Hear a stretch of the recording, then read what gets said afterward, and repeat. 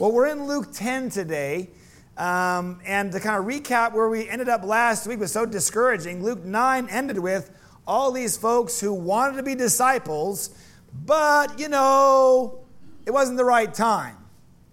They wanted to go on a camping trip. Some wanted to wait until someone passed away. They wanted to go home and say goodbye. And Jesus, and it was kind of a, harsh passage. Jesus said, when you put your hand to the till, you don't look back. And within all of that, what Jesus was saying was to follow my call is not on your timetable. Now, I personally like to be in control and be in charge. I like to set the agenda, right? And that's not always bad, not always good.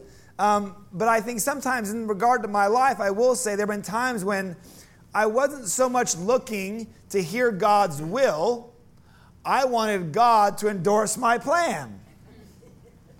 And what Jesus is saying at the end of chapter 9 was, when I call, are you ready to go in my timing, in my space, in my way? That's the road to life. And that's not always about going and leaving somewhere, though, we often physically move. But it's also about God calling to a new thing, even right here, perhaps even in Mountain Home. So we end chapter 9 on kind of this failure, like who can be a disciple? Chapter 10 has a story that's only in this gospel. It's so exciting. So the question is, well, why did Luke include this in this gospel? It's not found in any other of the gospels. It's important to remember also, we're pretty sure the author of Luke was also the author of Acts. Right? And Acts, of course, they're connected. And, of course, the church, Acts tells the story of the church kind of after Jesus ascends in the beginning of the church. So in the ancient manuscripts, it's called the sending of the 70 or 72. And I had forgotten this because I'm old, but reminded this week. What about that number? That number wasn't simply counting off. And so, again, Luke 9 ends like all these folks, all the excuses, like, well, who can do this? We only have 12 because you remember we kind of glanced over it. In the beginning of chapter 9 was the sending of the 12. So why the sending of the 12 in chapter 9 and chapter 10, the 72? Well, in Genesis chapters 10 and 11, the rabbis counted the number of Noah's descendants. And that represented how many nations they believed to exist in the world. And that number was 70 or 72. So the calling of the 72 wasn't simply about like 1, 2, 3, 4, 5, 6. And by the way, this is an awkward story. Never mind. My daughter Sydney, my daughter wants to come back every week now, by the way. Can I go to Mountain Home? And I'm like, well, you got to get up on time. And she's sleeping in as a 4-year-old. Like, get to it. Come on. So I'll bring her back at some time. She had a great time here. I'll bring her back. We brought her in this year. She's going to be a kindergartner. Thanks be to Jesus. Graduate class of 2085, I think. But one of the things in kindergarten you have to count, right? And so, and she's I guess, advanced for her age. And so they asked her, can you count? She goes, yes. She goes, can you count to 20? Or can you count to 10? She goes, yes, I can count to 100. The teacher said, well, then show me. 1, 2, and my wife and I are watching this, and she's about at 75, and both she and the teacher are bored, but she keeps counting all the way. So the point of that story is, it's not simply about counting to 70 or 72, but this idea that God is sending out persons into all the world.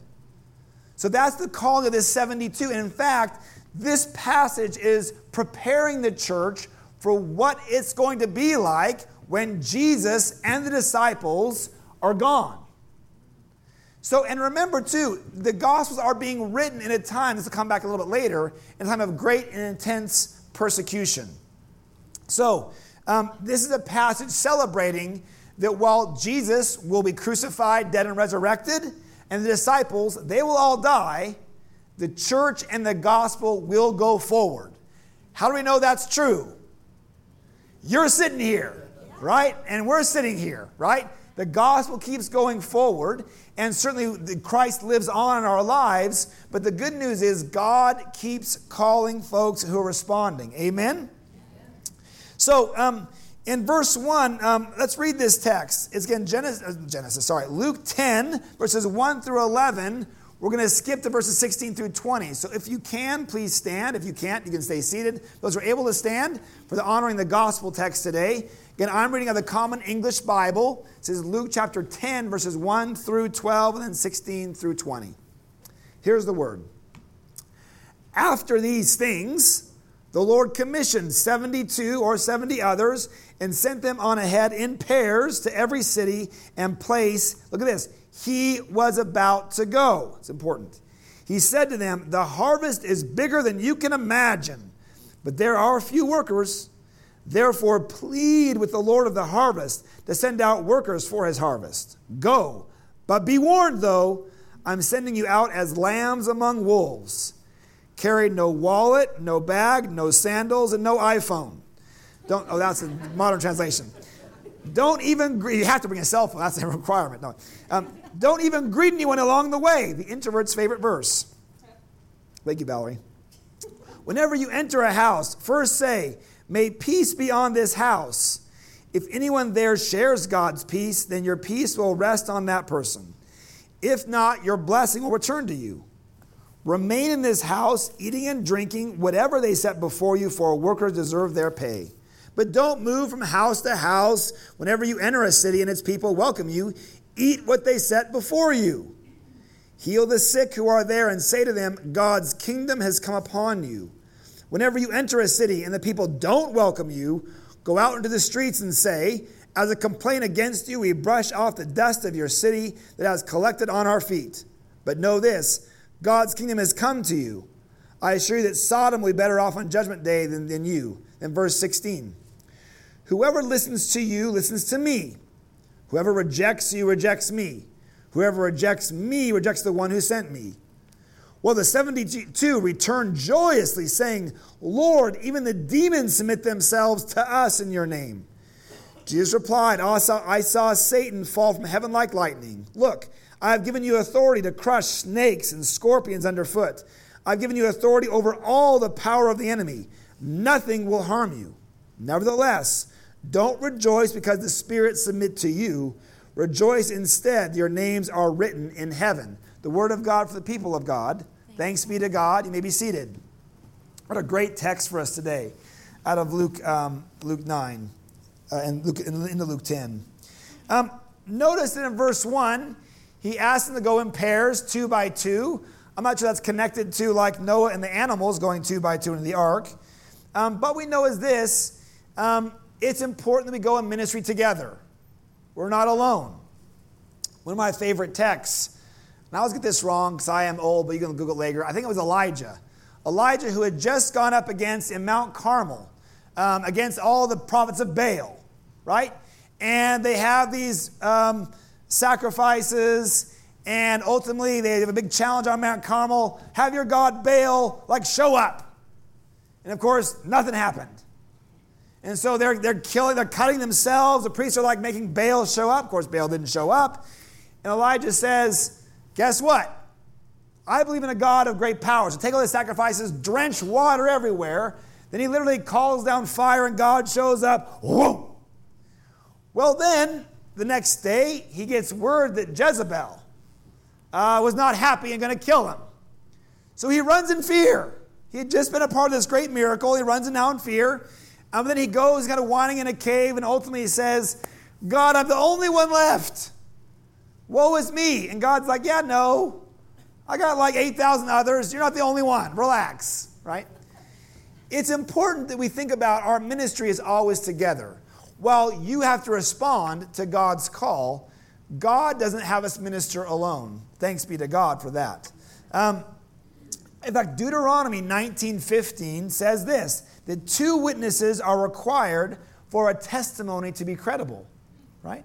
It is the idea that God wants us to come together in ministry and to show we're proof together. So we do it together. Some of you have horses, and I've ridden a horse a couple times, but I've never had a horse. But I love this story, and I looked on Google, and it says it's true, so it has to be true. It's on the internet, right? Supposedly, they have competitions for like draft horses, for pulling competitions. And supposedly, a good, really strong draft horse can pull about 8,000 pounds for one horse.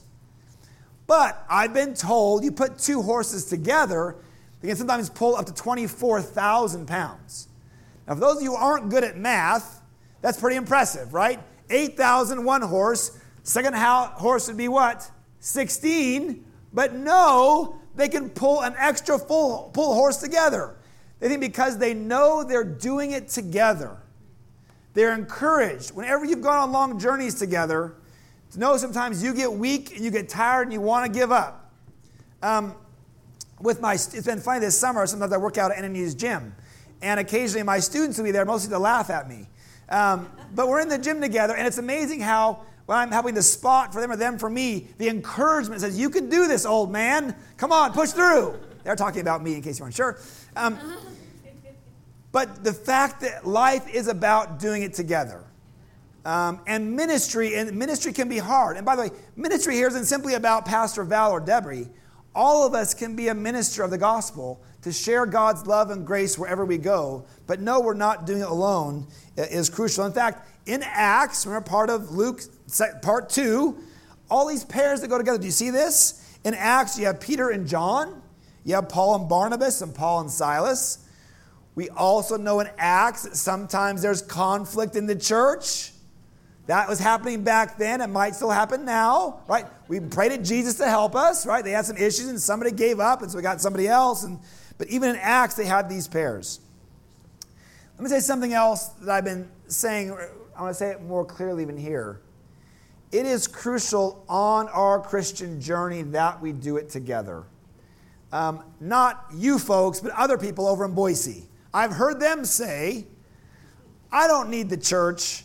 I'm just going to pray and read my Bible by myself. Right? Now, I love that you want to pray and to read your Bible, but it is crucial that and obviously you're here, we're part of a local church. Because persons by themselves, all of a sudden the God whom they're worshiping looks a whole lot like themselves. I'm old, I've seen it happen, right? And it is crucial that we celebrate that we do this life together in a community of folks not like us, because God says, I want you to do this together. And by yourself only, you can sometimes get in a world of hurt and pain. That'd be a different sermon, but in other words, the church is important. In this great line, I tried to make the phrase stand out when I read it. They were to go ahead in places that Jesus intended to go. In other words, they were going out ahead of Jesus. Now, remember last week we mentioned, in that crucial part in Luke 9, when Jesus then turns his face towards Jerusalem. Remember that? And he's on his way to what all the Christians will know will be his death. And this is part of that turning ahead. And we know, ironically, that Jesus was not going to get to all those nations himself physically.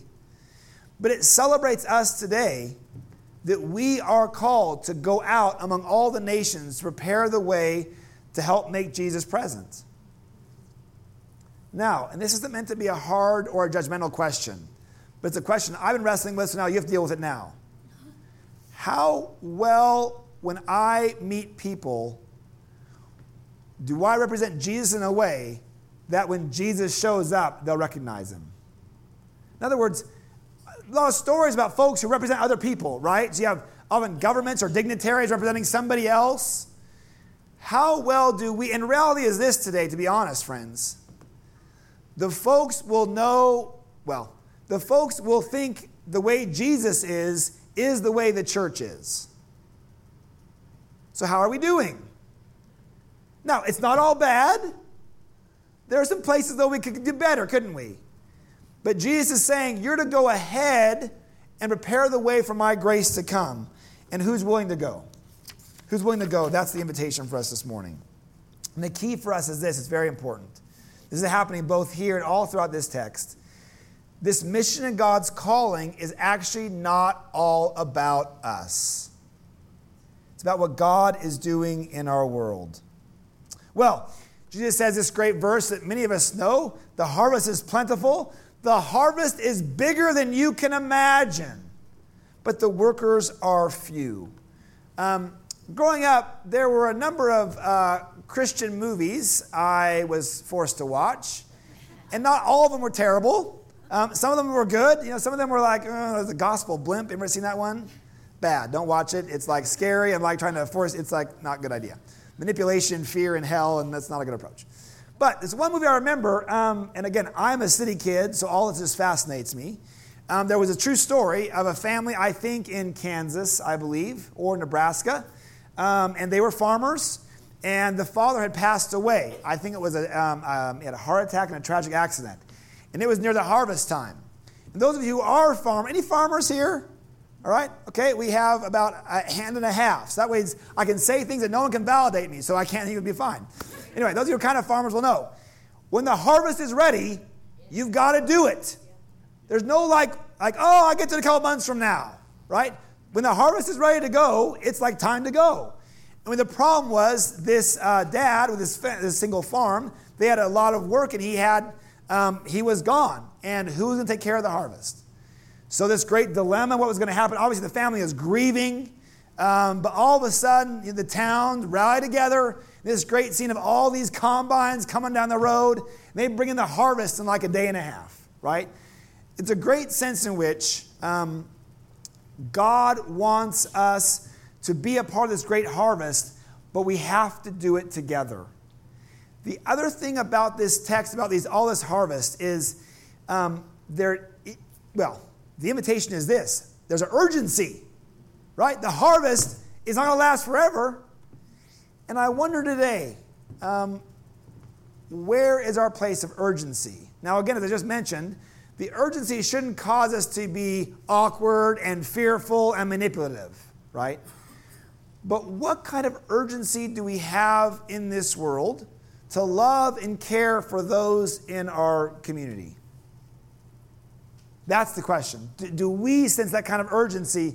Or it's like, well, I'm kind of busy. I'll get to it later. Again, we never operate out of fear, but in this text is saying, look, the harvest is here. Is there an urgency among us to care for those whom God is offering to go to? Well, verse 3, more good news. You'll be like lambs before wolves. Congratulations. By the way, whenever you hear sermons that make being Christian all about easy and no hardship, just know that's to keep on walking, right? And again, this idea of lambs before wolves, I think the analogy is interesting because often, and Revelation really says this, Jesus Christ was this lamb who was slain. So in some regard, when he uses this analogy of lambs before wolves, he's saying, and some of you like me might be killed for this faith.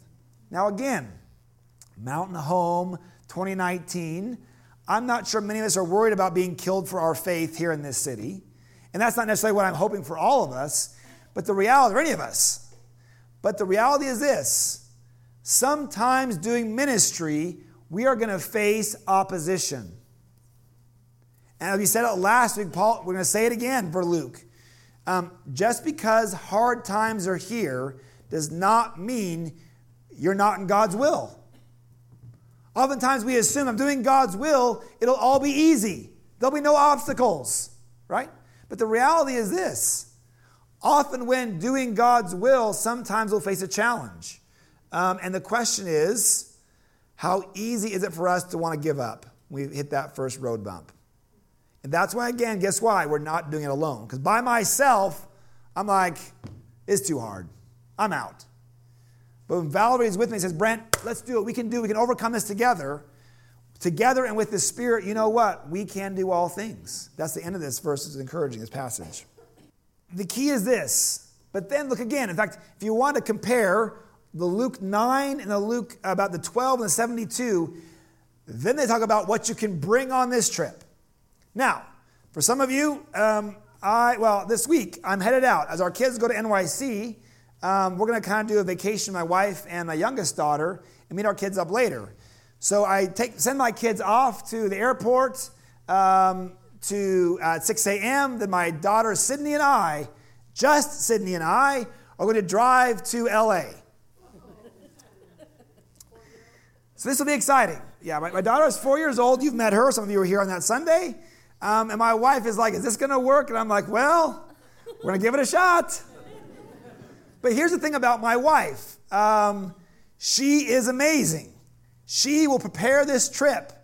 For this to go well, it's got to be choreographed. There has to be the iPad. There has to be Disney movies. There has to be coloring. There has to be snacks. So there'll be a dance of our 900-mile journey all the way down, whatever it is, to LA, right? Preparation is everything. We don't just hop in the car, say, hey, Sydney, let's go to LA. We've got to plan this out. Now, going to Mountain Home, not too bad, although you bring some snacks along the way. But to LA, it's a big deal. I don't like to be needy. Right? So preparation is a big deal. But this is what he says, right?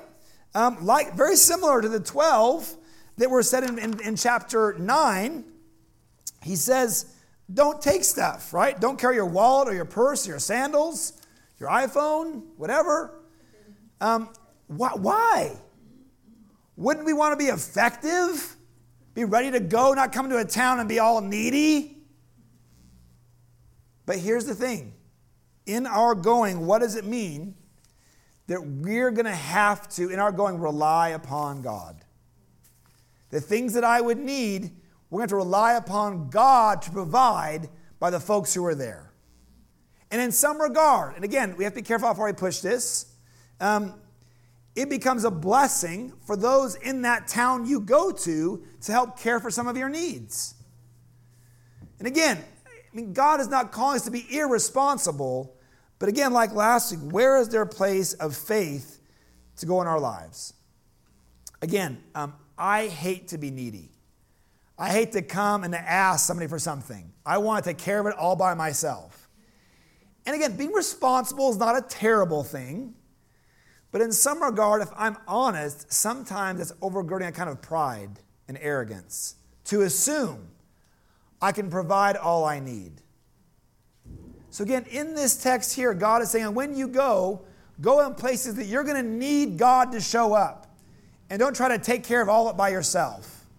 And that becomes, to be honest, a kind of hard thing for my pride to want to take it. And one of this passage is about is, are we able to release control to God? That's kind of what tithes and offerings are too, right?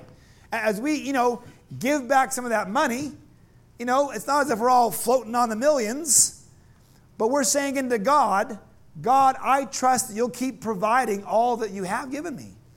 That's so we can give it back in joy that God, as you have provided, you will provide. Many of you can tell stories about, sometimes when things are going well, it's easier to give. When times are tight, it becomes harder. And many of you have stories about how we navigate those hard days from there. Well, so again, chapter 9, verses 5 through 7, Luke 9:5 is very similar to Luke 10, 5 through 7. It's really fascinating how Luke 9 and 10 are kind of paralleled here. And then he says this, and the instructions are almost very similar. When you go into a city, offer them the peace. It's a weird phrase. I'm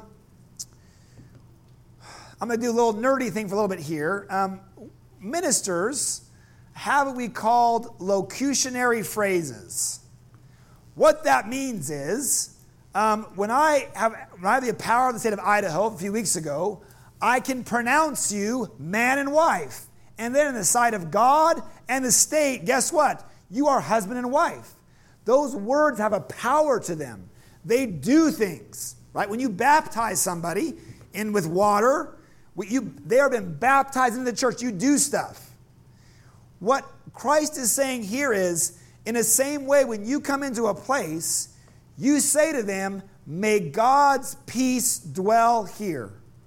And guess what? There's a power that God's peace can dwell there, right? In fact, one of the things that we often do sometimes in churches of a greeting time, they often call it the passing of the peace, where I would say, the peace of Christ be with you, and you might respond, and also with you. Let's try it again. The peace of Christ be with you.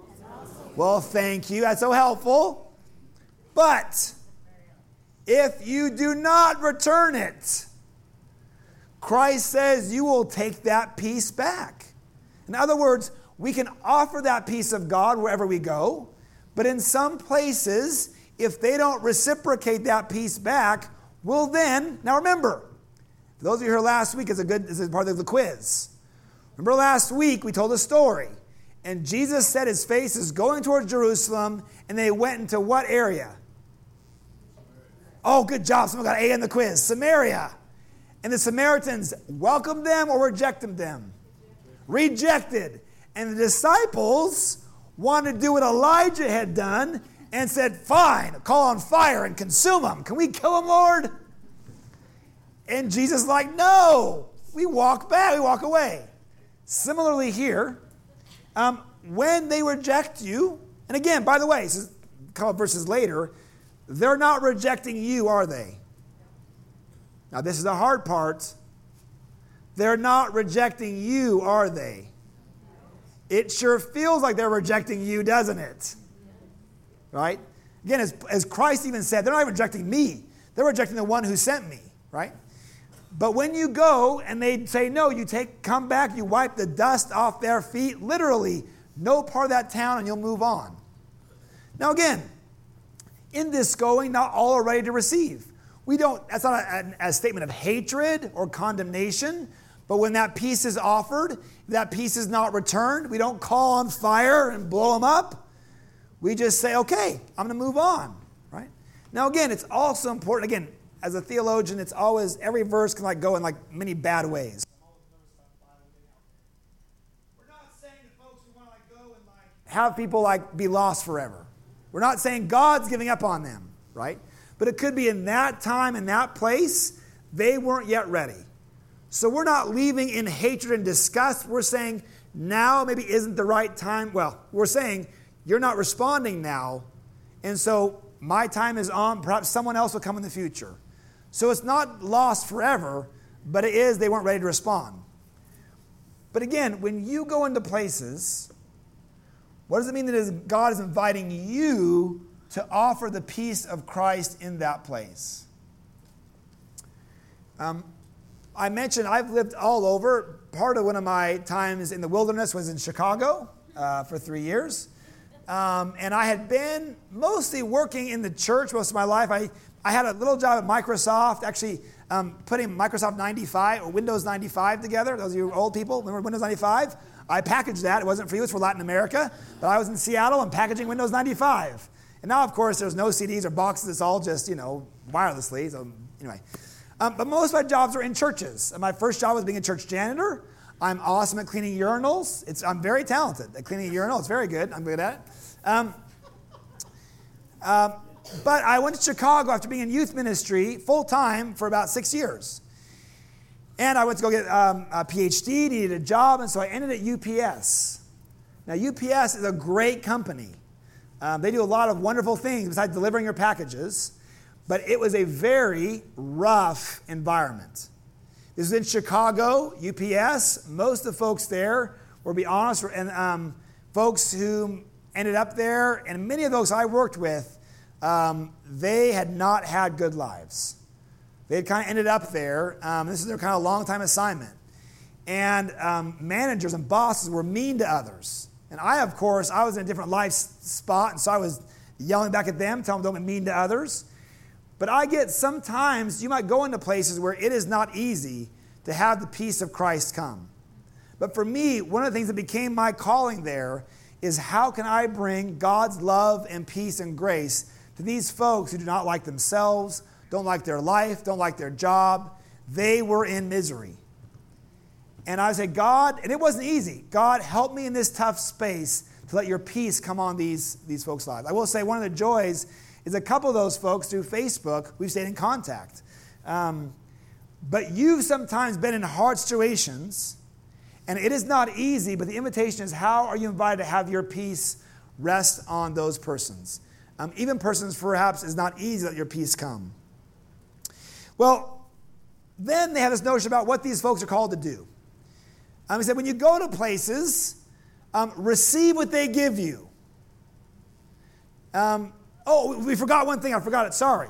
And I forgot one thing. It's very important. He said, when they're after the list of things not to bring, he said, and don't talk to anybody. Again, the introvert's favorite verse, On your way, be focused. The point is this. Often having conversations in that first century would often be a 2 or 3 day deal. If you're on your way, you have to get to know family members. And basically what Christ is saying is not to be rude to people, but don't be distracted from what God is calling you to do. Right? So again, be careful not to use verses out of context. But the focus is key. So then they go to these places. And when you go to these places, receive you well, don't hop around. Sometimes the places you go, you might really, it's fine.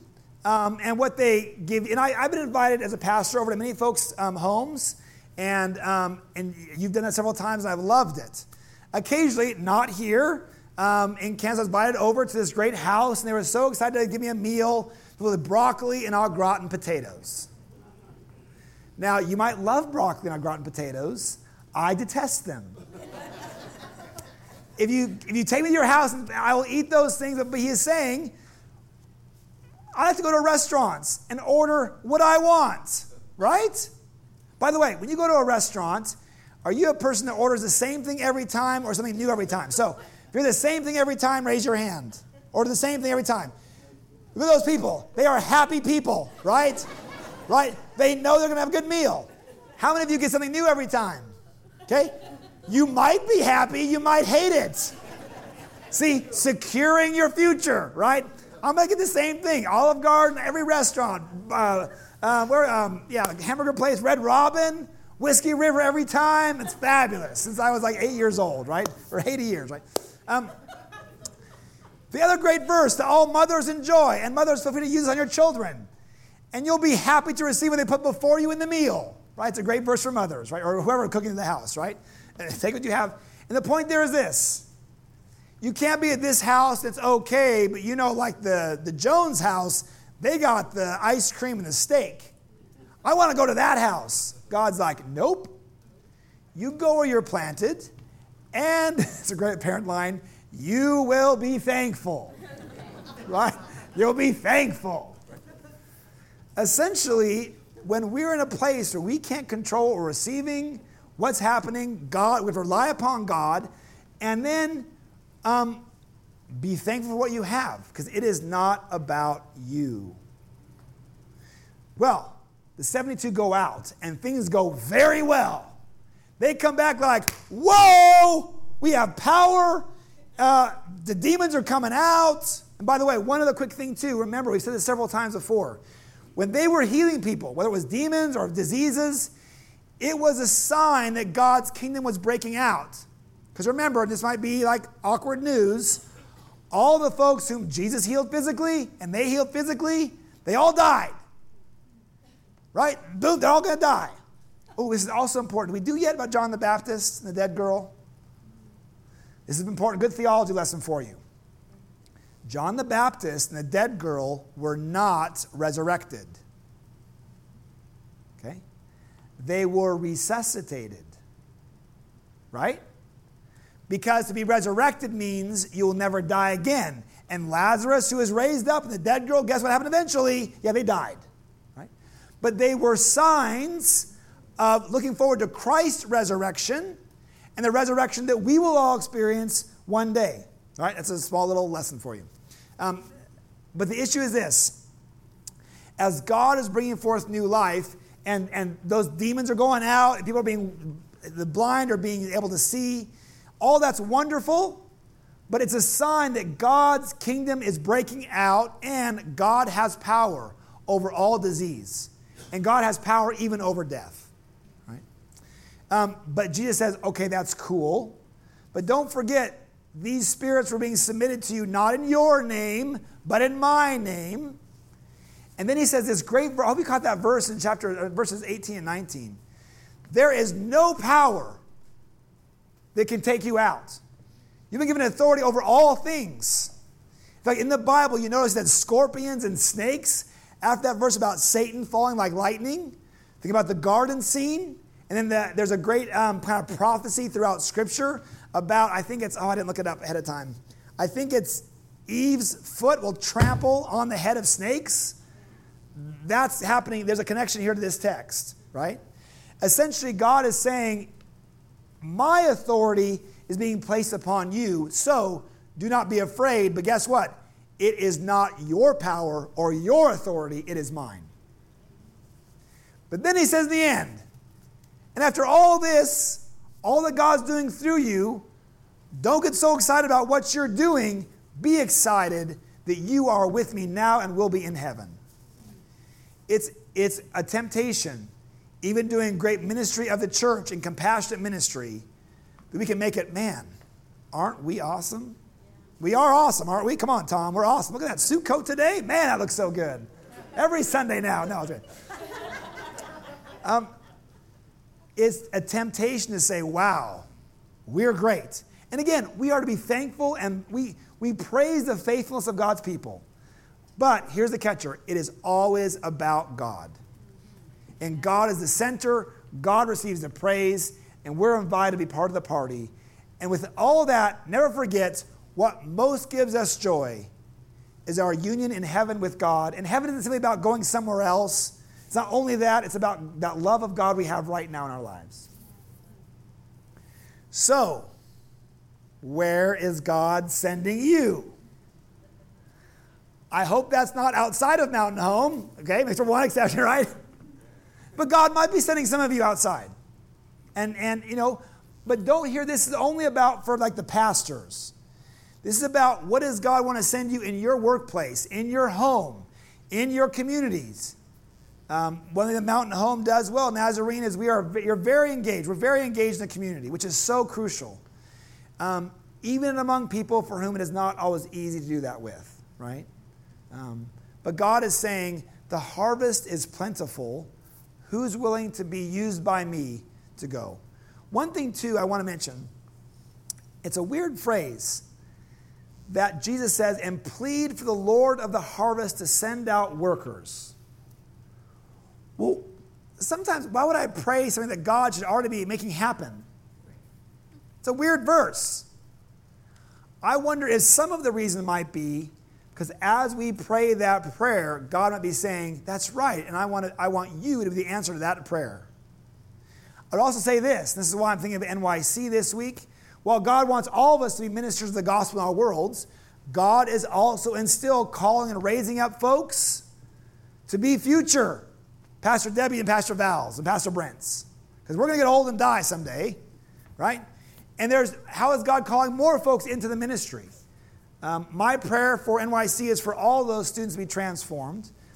We had the privilege of being at camp, and we had about 15 kids who were called in the full-time ministry. And we pray, God, raise that next generation of leaders in your church. And we'll be blessed. Well, I've gone a little long today. The first week, I was told we were done at 11. Then I was told we go till 12:30. So I'm going out. So I'm going to Pastor Val come on up and sing. And let's pray together this morning. Gracious God, thank you this day for your word. Lord, it's so exciting to think about those 72, whether physically or metaphorically. Your gospel has gone out to all the world. And Lord, somehow in some way it reached us. Maybe we were the first in our family, or you reached our families way back. But Lord, that gospel has kept going forward, and it is life-giving, and we are testaments of that. But Lord, there is still a harvest to be reaped.